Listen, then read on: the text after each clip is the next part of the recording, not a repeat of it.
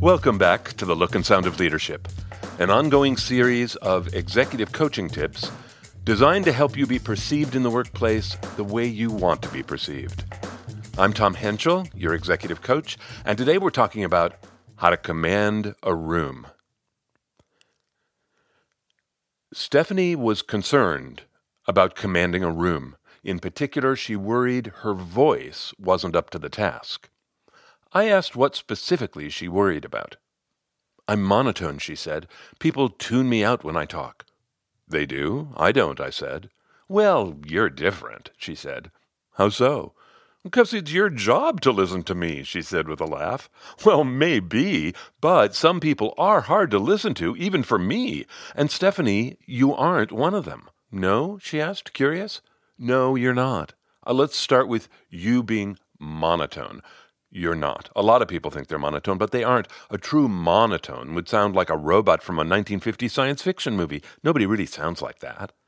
Well, okay, she said, maybe not monotone, but like you said, hard to listen to. If that's not monotone, what's that? I said, Stephanie, instead of focusing on what makes people hard to listen to, can we flip it and think about what people do that makes them able to command a room? Yes, she said with energy, that's what I want. Okay, if you want your voice to command a room, you have to treat it like an instrument. If you're going to ask your voice to perform, you need to groom it, exercise it. Take it out for a walk, she said. More like going to the gym, I said. Stephanie, can I tell you 3 areas of exercise for your voice that you might work on? Sure, she said, hit me. I said, okay, before I tell you the 3 areas, I want to plant one seed that's going to strengthen all 3 of those areas. No matter what part of your voice you're working on, this one seed needs to be part of it. Holy moly, okay, what is it? Variety, I said. If you want your voice to command a room, your voice has to have variety, vocal variety. I continued saying, consistency, any kind of consistency, numbs our brains. When there's a lack of vocal variety, we stop listening. So as you exercise your voice, the meta goal is to create as much variety as possible. Variety keeps people listening. She nodded. Like being a monotone turns them off. Exactly. Yes, I agreed. Okay, one final thing before I tell you the 3 areas. There's a big obstacle to doing this vocal work. So think about your voice. You think you're monotone. Some people think they're squeaky, and some people think they're nasal. No matter what you think about your voice, your brain accepts it as normal. In your case, your brain knows your highest note and your lowest note, and your brain accepts those as good and proper. As you develop your voice, you're going to stretch your highest note a little higher and your lowest note a little lower. When you stretch those norms, your brain is going to resist. It's going to tell you you sound ridiculous. It'll try and snap you back to what it thinks is right. If you want to develop your voice so it can command a room, you have to push past the discomfort that comes when you stretch your default settings. She nodded. Got it. Resistance is natural. So now do I get the big 3? You do, I said. Okay, here they are. RVP. That's the acronym I use. RVP. Rhythm, volume, pitch. So those are the 3 areas you're going to exercise. Let's start with the R, rhythm. She gave a grimacing smile. Are we going to do tongue twisters? Tongue twisters, I asked. What made you think of tongue twisters? She said, I had this friend back in middle school. She had a tongue twister she could do super fast, and it always made me laugh. That's rhythm, right? Talking fast? Yes, I said. Or talking slow. Sometimes it's an attention grabber just to slow words down. You know what that makes me think of, she asked? The sloth in Zootopia. I burst out laughing. Yes. She said, my girls and I watched that scene over and over. We cry. We're laughing so hard. That's all about rhythm, right? The bunny cop can't slow down, and the sloth is so painfully slow. Right, I said with delight. With a big smile, she said, okay, I won't go as far as the sloth, but I see how I could slow things down sometimes. Or speed up, I added. Or, she said, stop altogether. One of my girls shows me these dance videos. These dancers are amazing what they do with their bodies. I cannot get enough of when they're doing all these fast little movements and then suddenly they snap to complete stillness. That grabs me. That's rhythm, right? Absolutely. Pausing is variety, and variety makes rhythm powerful. I'm not great at it, but I admire it. Okay, I can expand my rhythm. So what's next? It's V, volume, loud and soft, right? Right, I said. A great place to start exploring volume is to begin observing people. Are they easy to hear? Are they too loud? It's funny you say that, she said. Just yesterday, I met a friend at a coffee shop, and there was this guy. I swear his volume was stuck on 11. He was so loud, and he didn't seem to have any idea. Was he on the phone, I asked. No, he was with another person. I kept wondering if the other person was hard of hearing or something. I kept waiting for the friend to shush him. I smiled and shook my head. Maybe that's just his default setting when it comes to volume. Maybe, she said, shaking her head. And then she said, I think I'm okay on volume. I think people can hear me. Good, I said. Here's a way to think about volume. If you want to command a room, the person in the farthest corner should be able to hear you and understand you without any strain or effort, and the person closest to you shouldn't feel like you're shouting. She said, both at once, huh? Yeah, and that's just your default setting. Then you add variety. Can you get softer sometimes? Can you get louder sometimes? Golly, I never thought about it, which means I probably don't. I leaned in. Sometimes it is fun to just get really quiet. She laughed. Make 'em work for it, huh? It's just more variety, I said. She asked, so how would I exercise volume? Start whispering at the dinner table? You could, I laughed. No, but the real work is breath work. You can't control your volume until you can control your breath. Have you ever focused on your breathing? In yoga, sure. Oh, and square breathing. Have you heard of that? Yeah, that's a great breath control exercise. Practice that regularly and you'll get good. She was making a note as she asked, what's left after rhythm and volume? P, what's P? Pitch, I said. Being a monotone, she said, wagging her finger at me. I knew we'd get there. Well, I hope I can expand your thinking about this monotone idea, Stephanie. Here's how I think of pitch. We all have a top note and a bottom note. Our voices rising and falling between those notes is our pitch. At the moment, your top note and your bottom note are pretty close together. If you want to command a room with your voice, you'll probably want to expand your range, add more pitch. How would I do that, she asked. There are 2 exercises you might play with. The first one is particularly good for women. In the morning, when you first wake up, take a minute. Whatever position you find yourself in, just relax there. Don't move. Breathe in. And as you breathe out, put a little voice on top of your exhale. Hum or say, ah. Listen for your pitch. A lot of women hear a very different voice come out of their bodies. Lower, she asked. Much, I said. A lot of women say they can feel a rumble in their chest. That's your pitch when your voice is its most open and relaxed. Experiencing that gives you a vision of where your natural pitch might actually be.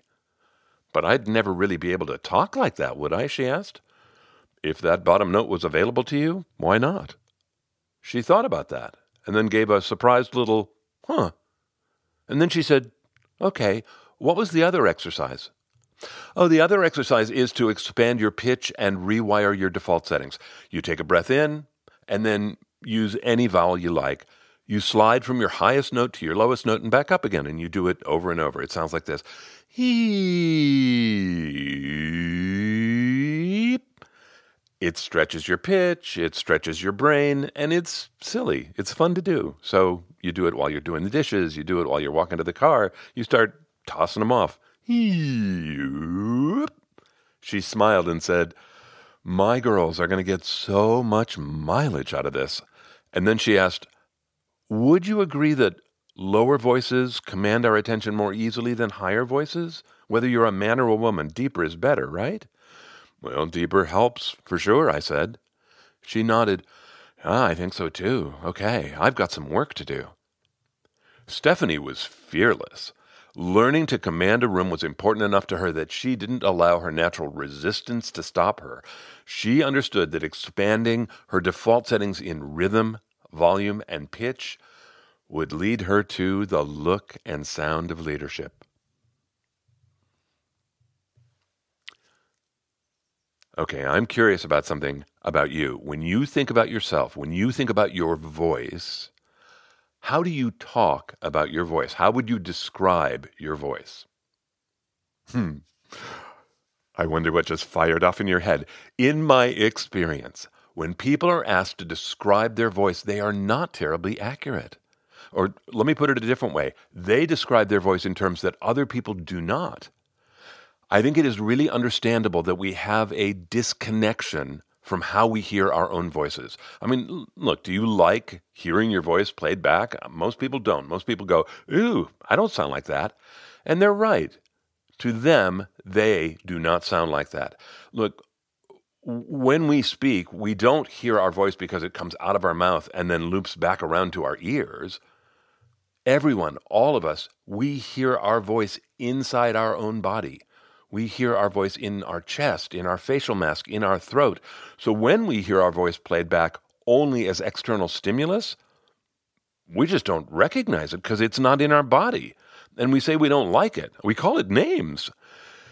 If you want to command a room, you need to start thinking of your voice like a big instrument that is connected to powerful bellows. Tackling vocal development is like developing any other part of your body. I mean, look, if you want to strengthen your shoulders, if you want to run a marathon, if you want to be more flexible, you'd put yourself into some kind of training. Same if you want to command a room. What I brought to this episode are 5 ideas: variety, expect resistance, and then the triumvirate, RVP, rhythm, volume, pitch. In this part of the podcast, I want to expand one idea about rhythm, I want to expand one idea about volume, and I want to tell you a story about pitch. Okay, rhythm. So let me start with the Zootopia reference. I'm referring to a scene that is really, it is so funny that one of the trailers for the Zootopia movie was just that scene. That's all they'd showed. They just let it play uncut. It's really funny. There's a link to it in the show notes. It's 4 minutes. It'll brighten your day. Check it out if you've never seen it. The reason it's so funny is because the animators take 2 characters and they put them so far apart on the rhythm continuum. And the reason it's funny to us is because we all live on that continuum ourselves, right? So think about yourself for a minute. Think about your rhythm for a minute. Where are you on the Goldilocks scale? Where do people experience your rhythm? Are you too slow, too fast? Are you just right? A lot of people tell me that they think they talk too fast. Now, I have a whole thought about that, but if you would like to work on that, if you would like to slow down when you speak, what would you try and do? First, yes, you can just try and speak slower, but what you really want to start rewiring is what your brain experiences as normal rhythm. So start noticing your rhythm. So notice yourself when you talk to your friends. Are you different with this friend than with that coworker, than with that family member? Think about your rhythm as many times a day as you can, and then I promise you, after a while, you will simply begin to make choices about your rhythm because you will begin to notice so much about it. That's the rhythm piece, and don't forget about the Zootopia clip. Okay, let's move on to volume. Volume's all about breath. During the episode, Stephanie mentioned square breathing, and then I just blew past it. But I want to explain square breathing and give you some thoughts about breath. Square breathing is a breath control exercise. That's all it is. It's intended to force you to focus on your breath and nothing else. It's really simple. You breathe in on a count of 4. You hold for a count of 4. You exhale for a count of 4. And then you hold for a count of 4. And then you start over. Then you breathe in for a count of 4. You just do it. So you set a timer. You do it for like 3 minutes, and you just see what happens. That's square breathing as that exercise. What you're looking for, if that's the one you choose to do, what you're looking for is ease and relaxation on each side of the square. Breathing in and out should be easy. Holding for 4 should be easy. Square breathing is a great way to begin to develop breath control. And of course, it doesn't have to be square breathing. There are lots of breath controls out there. Find one that feels good for you. But if you can learn to control your breathing, you can then control your nerves, you can expand your pitch, you can deepen your tone, and you can certainly play with your volume. That is all about volume. Okay, so we've done rhythm, volume. Next is pitch. I have a story about pitch. It is a story that I love, and I will share it right after this month's gratitude. I want to start by saying thank you to those of you who let me know that you liked the rebroadcast episodes the last 2 months. I appreciated hearing that. I'm always grateful to hear from all of you. Thank you. I have to give thanks to my daughter Julia and her partner Ricky. We just lived together in a little camper van for 30 days while we drove around New Zealand. I am so grateful they invited me along. I am so grateful for the experience. It was the best trip I've ever had. So thanks to both of you. I love you. Thanks to the people who posted reviews while I was gone. From Addis Ababa, Taggle M. From Canada, Ali O'Grady. And from here in the U.S., Ap Kurana and Todd Thompson. Thanks, Todd. All of you, thank you. Listen, I know that writing reviews feels so different now than it used to. I cannot thank you enough for making the effort to support the show. You know that it's the only support I have. You're it. You don't hear any ads. You are my support, and I am grateful when you post a review. Okay, so a story about pitch. This story begins on one of my very first days as a very first-year student at the Juilliard School Drama Division. I was 17 years old, and I was running around from class to class wearing a black T-shirt and black tights all day long. That's what we wore. All of us, boys and girls. It was very exposing. I was very earnest. I wanted to do my best. One day I was told to go down the hall and sit on a chair outside an office, and I went and did that. And on the chair is a piece of paper with a poem written on it, so I start reading the poem. And then the door opens, and one of my classmates walk out of this room. The room is tiny, and she says, "Go on." My friend says, "Go on in," and I do. And behind the desk is a woman who introduces herself as our voice teacher. And on the desk is a reel-to-reel tape recorder. And pointing at my side of the desk is a microphone. She asks me to sit and read the poem into the microphone. I do. She records me. And that's it. I'm out. I'm on to the next thing. We never saw that tape recorder again until our 4th year, when she made some recordings of us doing some of our vocal repertoire of exercises that we had learned over the years. And then, on one of the last days of school, she brought the tape recorder into the classroom, and she told us it was a 2-track tape recorder. She had recorded our most recent exercises on the opposite track from the poem that we had read 4 years before. She wanted us to hear where we had begun our vocal journey and be able to hear how far we'd come. And she started playing them. We laughed because, we used to sound like kids, and suddenly we had these voices that we were very proud of.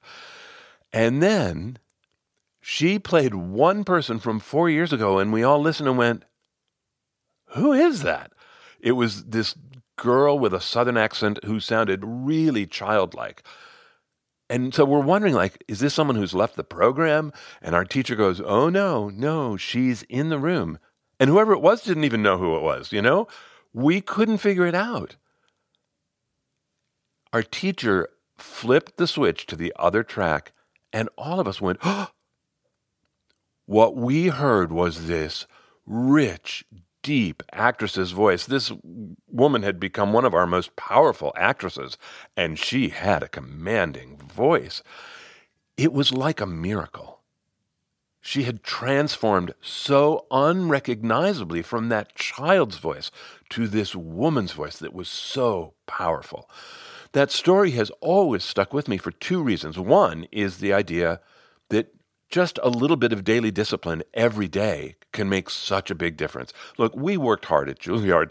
We were in class 8 hours a day, 5 days a week. And, if you do anything for that many hours, you're going to get better. But what we've learned about the brain is that short bursts are great. The key is repetition. If you exercise your voice with any regularity, it will improve. The second reason that story sticks with me is because over the years, I have gotten to witness several women who transformed their voices. It was powerful to watch, and I would just want to say it's possible. So I hope you go exploring. I hope you have fun. Vocal command is a crucial element of the look and sound of leadership, of course. And so, not surprisingly, over the years, I've addressed the idea from a lot of different angles. The podcast library has entire categories for episodes on communication skills and executive presence and presentation skills. 5 specific episodes that might help you command a room are video feedback and executive presence, captivate your audience, the power of rehearsal, for sure, an episode called I Talk Too Fast. Yes, I wrote a whole episode about that. And keeping repeated material fresh. By the way, if you have anything you have to say over and over again, this episode is really helpful. All the links, of course, are in the show notes, including the link to the Zootopia clip. Have fun with that. All the episodes are on the Essential Communications website. It's essentialcomm with 2ms.com. All the infographics, all the tools are there for you to download. Please help yourself. Okay, that's it for me. Until next time, I'm Tom Henschel. Thanks so much for listening.